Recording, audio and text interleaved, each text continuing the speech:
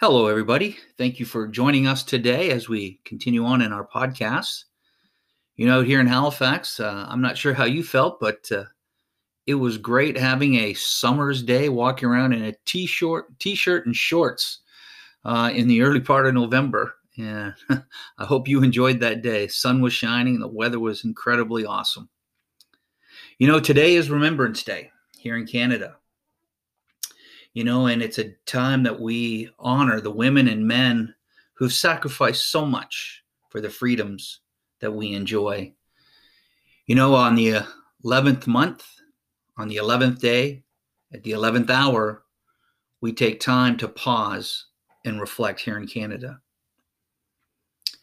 But I also want us to have a quick Bible study today on why God wants us to remember.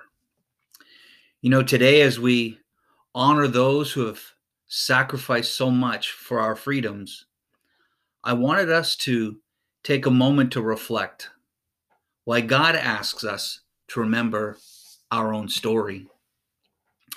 And so the title of today's podcast is A Moment to Reflect. The first 5 books of the Old Testament, called the Torah, or the books of Moses, the last book is the book of Deuteronomy. And it really is the completion of Israel's exit or exodus from Egypt. And it leads them to the covenant relationship that they would have with God. And as you read through that book of Deuteronomy, you will see one of the major themes that comes up through the book is God constantly asks Israel to remember where they came from and to never forget. In fact, if you do a word search in Bible Gateway, you will find several passages highlighting this. In fact, there are over 24 passages in the book of Deuteronomy asking us to remember or never forget. And in fact, the ESV version uses the idea of lest we forget, which is the statement we use here in Canada on Remembrance Day. And so I wanted to do a little bit of a study through the book of Deuteronomy to help us understand why God kept asking Israel to not forget. In Deuteronomy chapter 5, the 4th commandment of the 10 commandments about observing the Sabbath. In verse 15, God would say, "Remember that you were slaves in Egypt, and that the Lord your God brought you out of there with a mighty hand and an outstretched arm. Therefore, the Lord your God has commanded you to observe the Sabbath day." This passage alone, we could have an entire sermon on. But God was trying to demonstrate something to his people, that he was a God and he wanted a community of people that would be different than where they came from. They were not going to need to work 7 days a week. Their self-esteem was not going to be wrapped up in their production. But they were to take a pause in their week, a Sabbath day, to rest, to reflect, and to remember where they came from, to remember that they were slaves in Egypt. If you go a little further into chapter 8, and we'll pick it up in verse 1, "Be careful to follow every command I am giving you today, so that you may live and increase and may enter and possess the land the Lord promised on oath to your ancestors. Remember how the Lord your God led you all the way in the wilderness those 40 years, to humble and test you in order to know what was in your heart, whether or not you would keep his commands." Again, we're called to remember how God led his people through the desert for a very specific purpose, to test their hearts, to see if they really did want to follow God.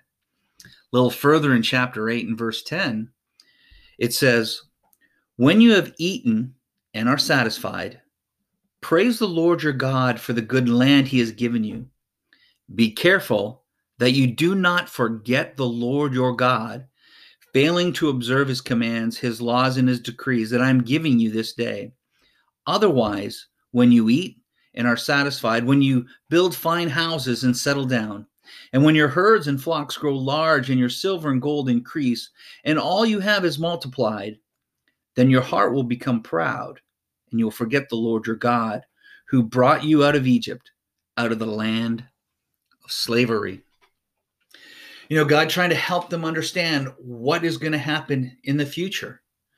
That as our lives get better, as we increase in our wealth, as we begin to do well, it's easy for Israel to forget what God had done for them.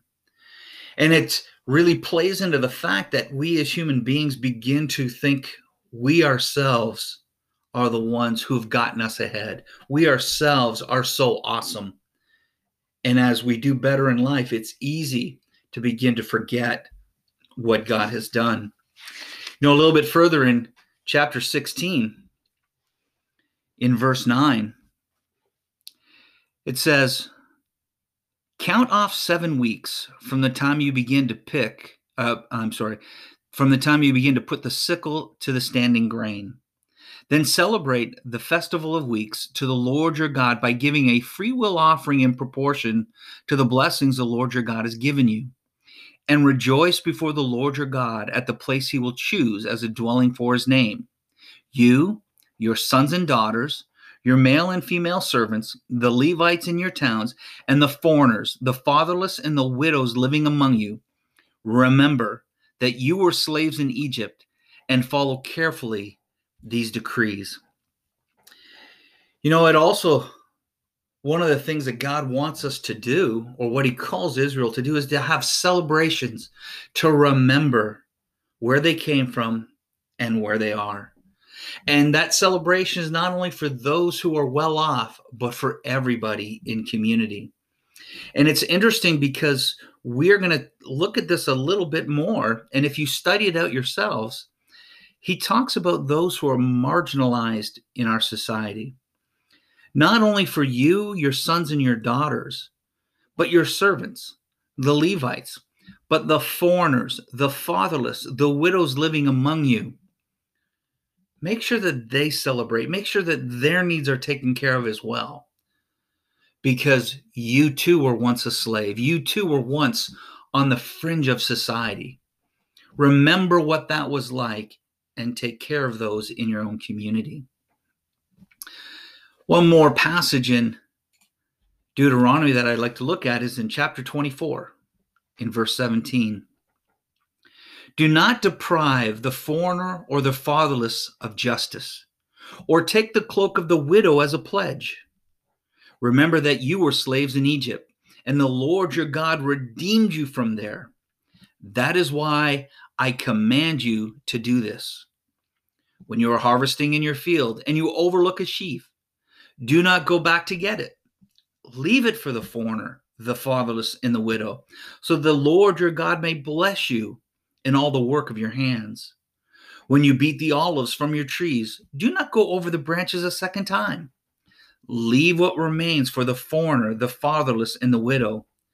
When you harvest the grapes in your vineyard, do not go over the vines again. Leave what remains for the foreigner, the fatherless, and the widow. Verse 22, remember that you were slaves in Egypt. That is why I command you to do this. There are, again, so much we could talk about in regards to this, but what God is longing for in community is that we would remember where we came from. In this case, where Israel came from, that they left Egypt, where they were marginalized, where they were minimized, where they were despised and pushed to the edges.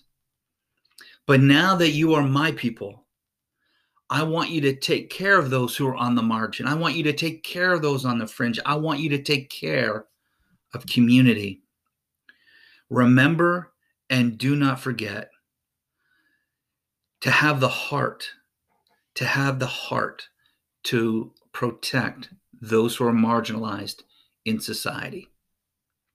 And why do you want to do this, Israel? Remember, because that is who you were. As Christians, what should we remember as we move forward in our own lives? What I'd like us to do is, there are two things we should not forget. And the first thing we find in Ephesians chapter 2. In verse 11, Paul, writing to the church here, says, "Therefore, remember that formerly you who are Gentiles by birth and called uncircumcised by those who call themselves the circumcised, which is done in the body by human hands, remember that at that time you were separate from Christ, excluded from citizenship in Israel, and foreigners to the covenants of the promise, without hope and without God in the world. But now in Christ Jesus, you who once were far away have been brought near by the blood of Christ." In verse 19, it says, "Consequently, you're no longer foreigners and strangers, but fellow citizens with God's people and members of his household, built on the foundation of the apostles and prophets, with Christ Jesus himself as the chief cornerstone. In him, the whole building is joined together and rises to become a holy temple in the Lord. And in him, you too are being built together to become a dwelling, which God lives by his Spirit." One of the things that we need to remember is we too were once excluded from God's family. We once too were outside. We were involved in our sins. We were enslaved to our sins, and that we were controlled and manipulated by our sins. But because of God's incredible love, because of the price that was willing to pay, God was willing to forgive us of that and welcome us into his family.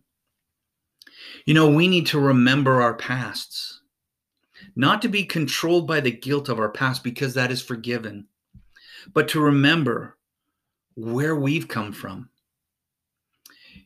My experience as I've gotten older as a Christian, 30 plus years, 33, it's easy to intellectualize my past. It's easy to know scripture. It's easy to just put it up there, but really to forget the emotion and the hurt and the pain of living a life in sin really caused me. And there are times, as the title of today's lesson, a moment to reflect that I, like you, need to go back and remember what God saved us from, what God saved me from. Where would my life be if it were not for Christ? The second thing I'd like us to remember is something Paul shares with the church in Corinth. And we as a fellowship, as a church, do this every Sunday. But in verse 23 of chapter 11, "For I received from the Lord what I also passed on to you. The Lord Jesus, on the night he was betrayed, took bread. And when he had given thanks, he broke it and said, 'This is my body, which is for you. Do this in remembrance of me.' In the same way, after supper, he took the cup, saying, 'This is the cup in the new covenant in my blood. Do this whenever you drink it in remembrance of me. For whenever you eat this bread, drink this cup, you proclaim the Lord's death until he comes.'" We're called to remember the price that Jesus paid to bring us out of slavery, to allow us to exit the exodus out of our past life and to come into a new age, into the kingdom of peace. We're called to remember and reflect on that when we take communion.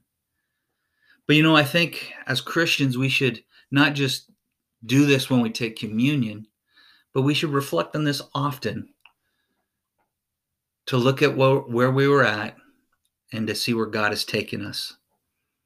And we need to reflect. We need to remember Jesus and where we are and the price that he paid. In conclusion, like Israel, we need to remember where we came from.